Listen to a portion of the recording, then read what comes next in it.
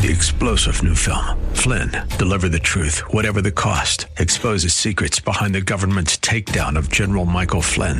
Flynn knew what the intel world had been up to. He ordered the first audit of the use of contractors. This set off alarm bells. He told the truth. He was the most dangerous person for Donald Trump to hire. They had to get rid of Flynn.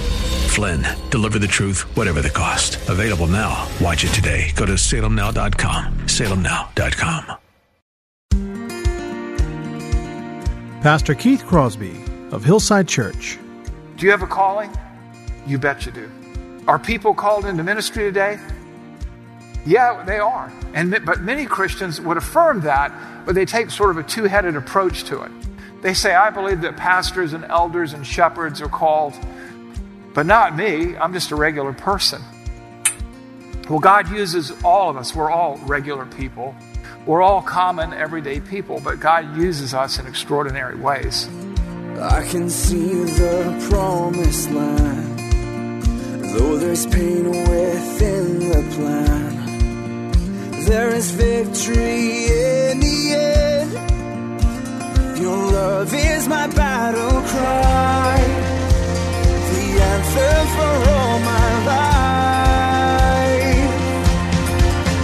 Every giant will fall, the mountains will move, every chain of the past you've broken into. All the fear of the lies, we're singing the truth, that nothing is impossible with you. Oh, nothing is impossible. Hello and welcome to today's edition of the Grace to Live radio broadcast with Keith Crosby, Senior Pastor of Hillside Church in San Jose, California. We are so blessed by each and every one of you for choosing to spend time with us today studying God's Word. And as always, we encourage you to follow along with us in your Bibles if you can. On today's broadcast, Pastor Keith delivers another message from his sermon series entitled Rethinking Church. So if you have your Bibles, please turn with us today to the book of Galatians chapter 1. Now here's Pastor Keith with today's study. And Lord, we pray for today, for today's message, that you would use it to help us to rethink church and our devotion to church and our devotion to Christ. So Father, we commit this time to you in Jesus' name. Amen. Today we have kind of an unusual sermon title, The Calling of Elders and You. It's part of our larger series, Rethinking Church, devoted to the church, which has really two questions there about how you think about church and what your devotion to the church is. Our Rethinking Church bids us to reconsider our attitude and understanding of the church. Being a member of the church is not like being a member of a health club where you can come and go as you please. It's more important than that. And being a functioning, healthy church member in whatever role God calls you to play, your response to that is indicative of your love for Jesus. Because in the final analysis, if you can take or leave church, then you can take or leave Jesus. And so that's why we're having this series, to kind of think about, why am I here at church, at this church? Where can I fit in?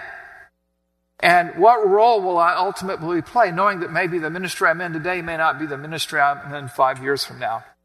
So today, I want to do 2 sermons for the price of one. I'm going to discuss the calling of elders as a model for your individual callings in this church. And again, I want you to understand that the ministry you're in today may not be the ministry you're in tomorrow, next week, or next year. Ministry is a lifelong affair. And as you grow and change, so does your ministry. And if you're just joining us today, this is part 4 of a series that we're in about the church. It comes a few years after our study of 1st and 2nd Timothy. And if you've missed the first 3 messages, you'll still be able to track today, but you might want to go back and listen to the first 3. So let's get started. I've heard people say, oh, she finally found her calling. And I've heard people say, he's connected with his calling. And I've heard a man say, I feel called to preach.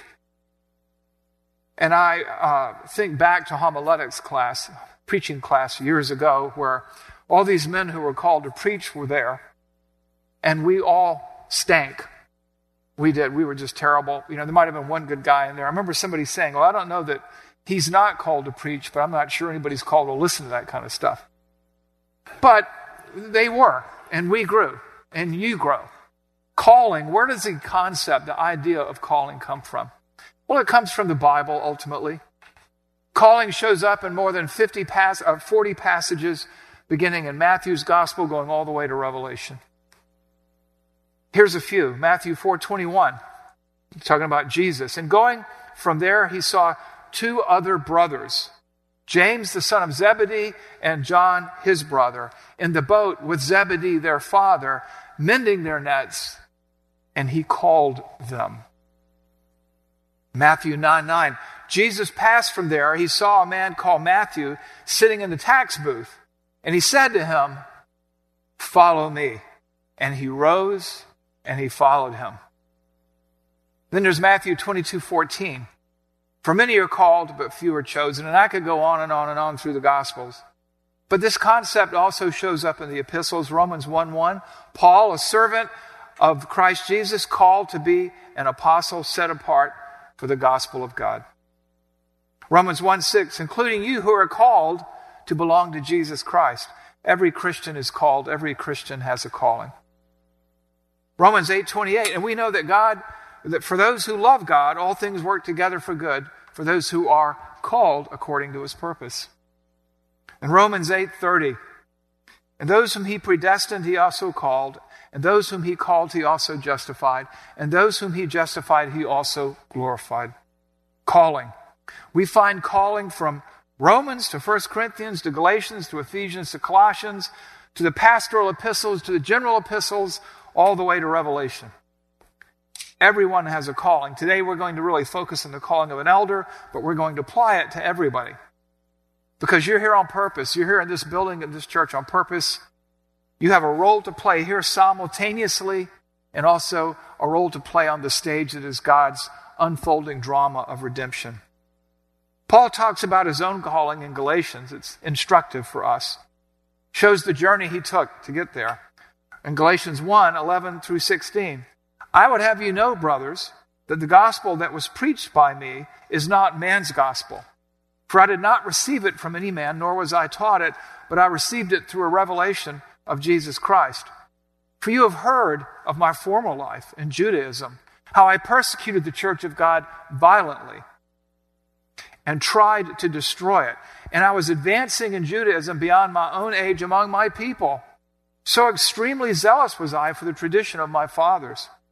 But when he, who had set me apart before I was born, and who called me by his grace, was pleased to reveal his Son to me, in order that I might preach the gospel among the Gentiles. And Paul, as we know, answered that call.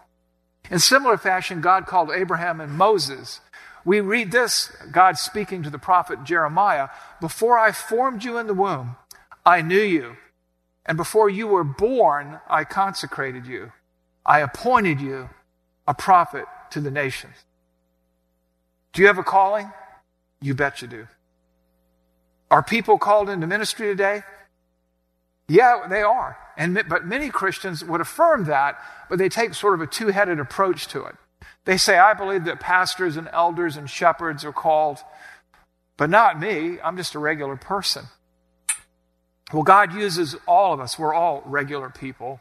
We're all common, everyday people, but God uses us in extraordinary ways. And this is where calling sometimes intersects or collides with your life, with a Christian's life. It's God who makes us useful through his calling upon our lives. And so today, we're going to look at the call to elders. We've already established that elders and overseers and pastors and shepherds are the same thing. What I want to do today is to look into the scriptures with you and establish their calling. We'll look at, for starters, I'm just going to kind of jump through Acts 20, 28, 32. Last week, you remember Paul was talking to the Ephesian elders on his way to Jerusalem. And he says goodbye to the elders in verse 32. He says, And now I commend you to God and to the word of his grace, which is able to build you up and give you an inheritance among all those who are being sanctified. He tells them they're never going to see his face again, and they're crushed, they're devastated, and in agony they weep. But prior to that, in verse 32, Paul testifies or says that he's done all he can do to prepare them for the role, for the calling that they've had, and in verses 26 to 27. And in verses 28 and 29, he warns them to expect wolves in various forms to attack the church, to try to scatter the flock, and some will even arise from within. And so in verse 31, he says, therefore be on watch, be on alert.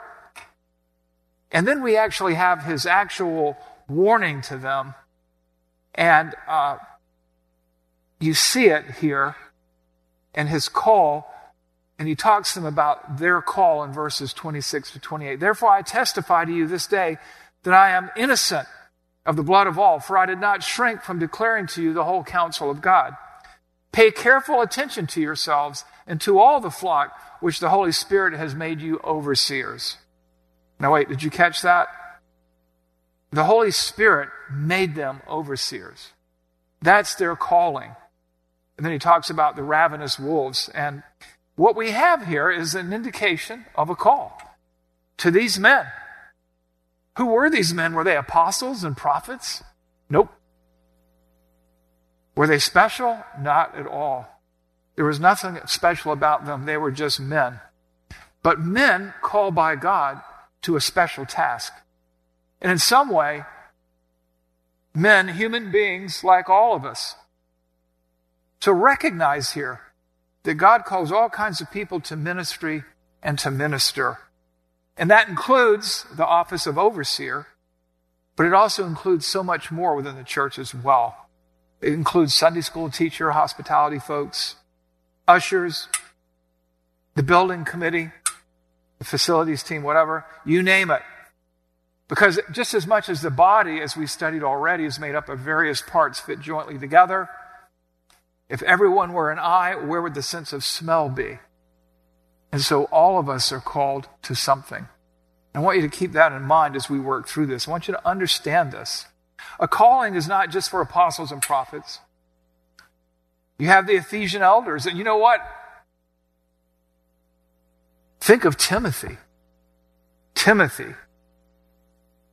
He was a young man, a timid 30-something, single man, trying to step in and fill Paul's shoes when it became apparent that Paul was going to die. We read in 2 Timothy 1, 6 through 7, where Paul is trying to encourage him because he's wobbly and he's frightened. And Paul writes to this young man who probably didn't consider himself up for the task. He writes this, I thank God whom I serve as did my ancestors with a clear conscience, as I remember you constantly in my prayers, night and day. As I remember your tears, I long to see you that I may be filled with joy. I am reminded of your sincere faith, a faith that dwelt first in your grandmother Lois and your mother Eunice, and now, I am sure, dwells in you as well. For this reason, I remind you to fan into flame the gift of God, which is in you through the laying on of hands. For God gave us a spirit not of fear, but of power and love and self-control. Timothy didn't feel capable or worthy, and Paul was reminding him that he had a call on his life. He affirms that call. God had prepared Timothy from his youth through a godly grandmother and mother. His father was an unbeliever. Timothy wasn't where he was with Paul by chance. Timothy was not even an apostle. He was a pastor. He was a church planter. He was a church fixer or repairer. A tender servant to Paul. Tender-hearted, fragile at times. And yet he had this call on his life, and he'll show up again in Acts and later in Hebrews. While other men, like Timothy, have been called and continue to be called. So the question is, well, first we know there is a call, but the question is, how does one know their call? How does one know if they have a call? How can we sense and confirm or affirm a call? How can we tell the difference between our preferences or selfish ambition or some desire that isn't quite right. How can we know? How can somebody who senses the call to an elder know? How can you know? And what if you right there have a call? Will you answer it? Ask yourselves, am I willing to answer God's call to serve? Or is my schedule too busy for Jesus? So today, if you're sensing a call to be an elder or anything else, I'm going to explain to you how you can know that call is a call, how you can test that call, how you can discern that call, sense that call. So there are 4 tests that we can administer, that we can apply to ourselves and others. And the first test is the inward call. Some call it the subjective test. The inward or the subjective call. Where do we find it? We find it in 1 Timothy 1 through 2a. The saying is trustworthy. If anyone aspires to the office of overseer, he desires a noble task. Therefore, now we'll come back to the therefore. Because when you see a therefore, as somebody once told me, you always have to go figure out what the therefore is in fact therefore. Okay. But consider verse 1. The saying is trustworthy, reliable. If anyone aspires to the office of overseer, he desires a noble task. A desire, what is that? It's an aspiration. It's a sense of duty, a sense of responsibility. It's a calling. Why is it called a subjective call? Because you only know that it's there. There's not a sign above your head that says, called by God. It arises in your heart and your soul. You have this sense of responsibility. And you begin to wrestle with it. Maybe other people don't know about it. Maybe your spouse does. Who knows? But while it can't be measured, it can be tested. It can be detected. It must be tested. It's got to be scrutinized. And if credible, affirmed, supported, encouraged, and nurtured. Tested why? Tested how? Well, why and how? A call is a dangerous thing. If it's not answered, you're really opposing God. If it's not there and it's just selfish ambition, it could endanger the church, like wolves arising from within. And so, we have to be careful. And also, the call may be the beginning of the development of your ultimate ministry. And so, it's a complicated thing sometimes. Particularly if you're being called to be an elder, but what you're saying maybe, well, I'm an 84-year-old grandmother. Where does that fit in? Well, God may be drawing you to a particular ministry. He may be drawing you to something else besides an elder, because the elder role, according to God's word, is reserved only for men. But what if you have a heart for the lost? Well, I'm 84. Well, yeah, you could minister at a nursing home. You could minister in a lot of places. But what if you have a heart for the lost and you're afraid to evangelize? It seems like a bridge too far. Well, if God is kind of drawing you towards it, maybe it's time to test the heart. Remember Moses tried to push God off when he was called. So, how do we know? How do we test that call? How do we evaluate it? And you find that, number 2, in the moral test or the character test. Wait, a moral test, a character test? Call it a maturity test. On what basis? Well, 1 Timothy 3 and Titus 1 provide a menu of minimum moral or character requirements for leadership. That's why the therefore is therefore. The moral test for elders is applicable to all callings within the church. And we see in 1 Timothy 1, 2 through 7 this. Therefore, an overseer must be above reproach. The husband of one wife, sober-minded, self-controlled, respectable, hospitable, able to teach, not a drunkard, not violent, but gentle, not quarrelsome, not a lover of money. And later it'll go, likewise wives, or likewise deacons, or similarly, or in the same way. These moral requirements would apply to any Christian striving or desiring to enter into some form of ministry anywhere within the church.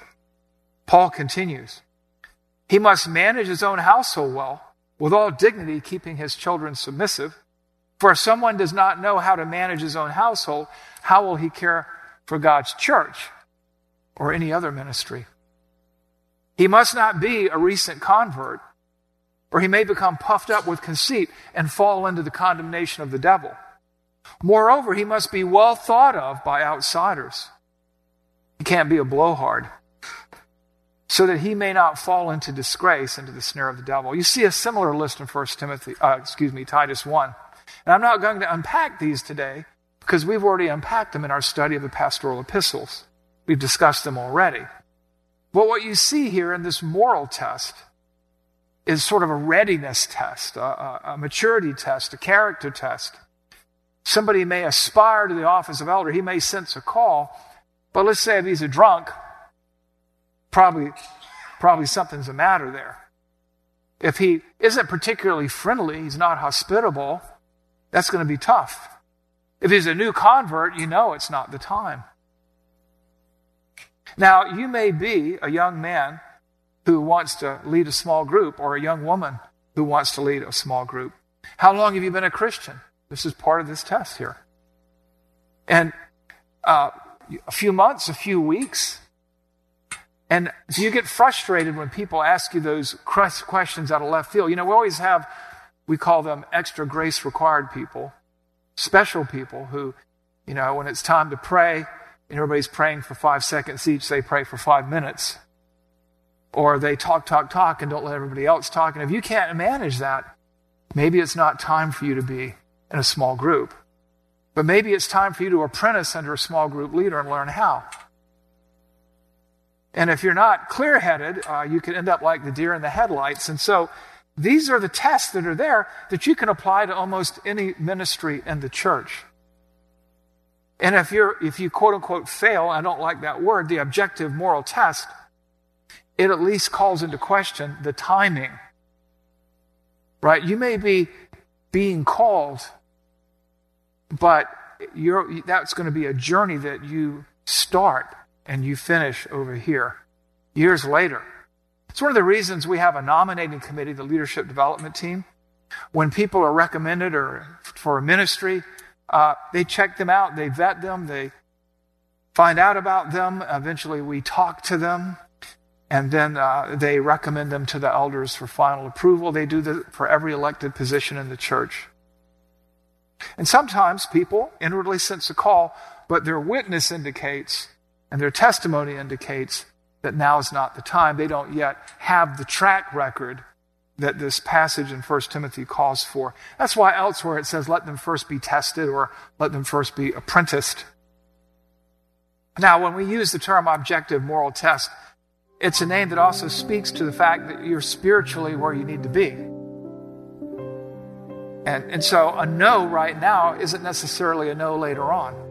It's probably a wait and grow, wait and learn, wait and get better and more equipped.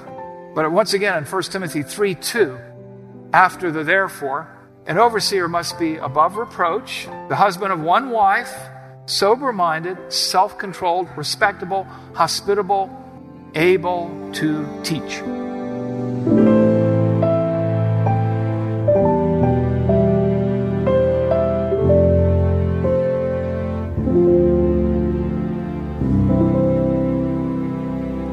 Pastor Keith Crosby on today's edition of Grace to Live. We are so blessed that you've chosen to spend time with us today studying God's Word. And if you'd like more information on Pastor Keith or Hillside Church, here's how you can connect with us. Our mailing address is 545 Hillsdale Avenue in San Jose, California, 95136. The church office telephone line is area code 408-269-5600. 888-866-4782. And you can connect with us on our website, which is gracetoliveradio.org. There you can check out archived messages of past sermons and also listen to Pastor Keith's weekly blog. And please remember that the Grace to Live radio program is a listener-supported ministry outreach of Hillside Church if you'd like to partner with us financially.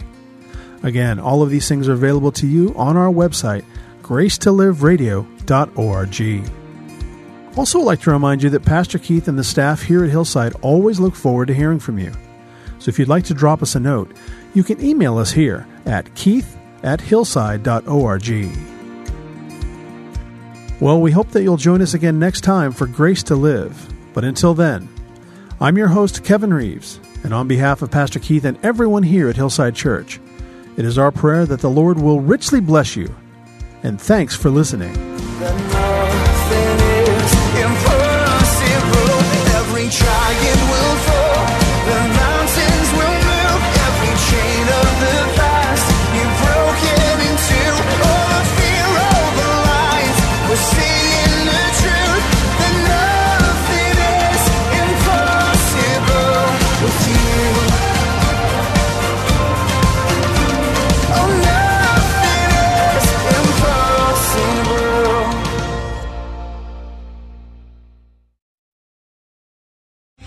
3-star General Michael J. Flynn, head of the Pentagon Intelligence Agency, knew all the government's dirty secrets. He was one of the most respected generals in the military. Flynn knew what the intel world had been up to. He understood its funding. He ordered the first audit of the use of contractors. This set off alarm bells. The explosive new documentary, Flynn, Deliver the Truth, Whatever the Cost, uncovers the facts behind this scandal. Flynn told the truth. He was the most dangerous person for Donald Trump to hire. I find out the worst enemy that I'm going to face in my life is right here in America. They took my assessment and they wanted me to change it. And I was like, I'm not changing it. They had to get rid of Flynn. With in-depth interviews, archival footage, and never-before-seen personal records of the man behind the headlines. I just felt like I was drowning. Flynn, Deliver the Truth, Whatever the Cost. Available now. Watch it today. Go to salemnow.com. salemnow.com.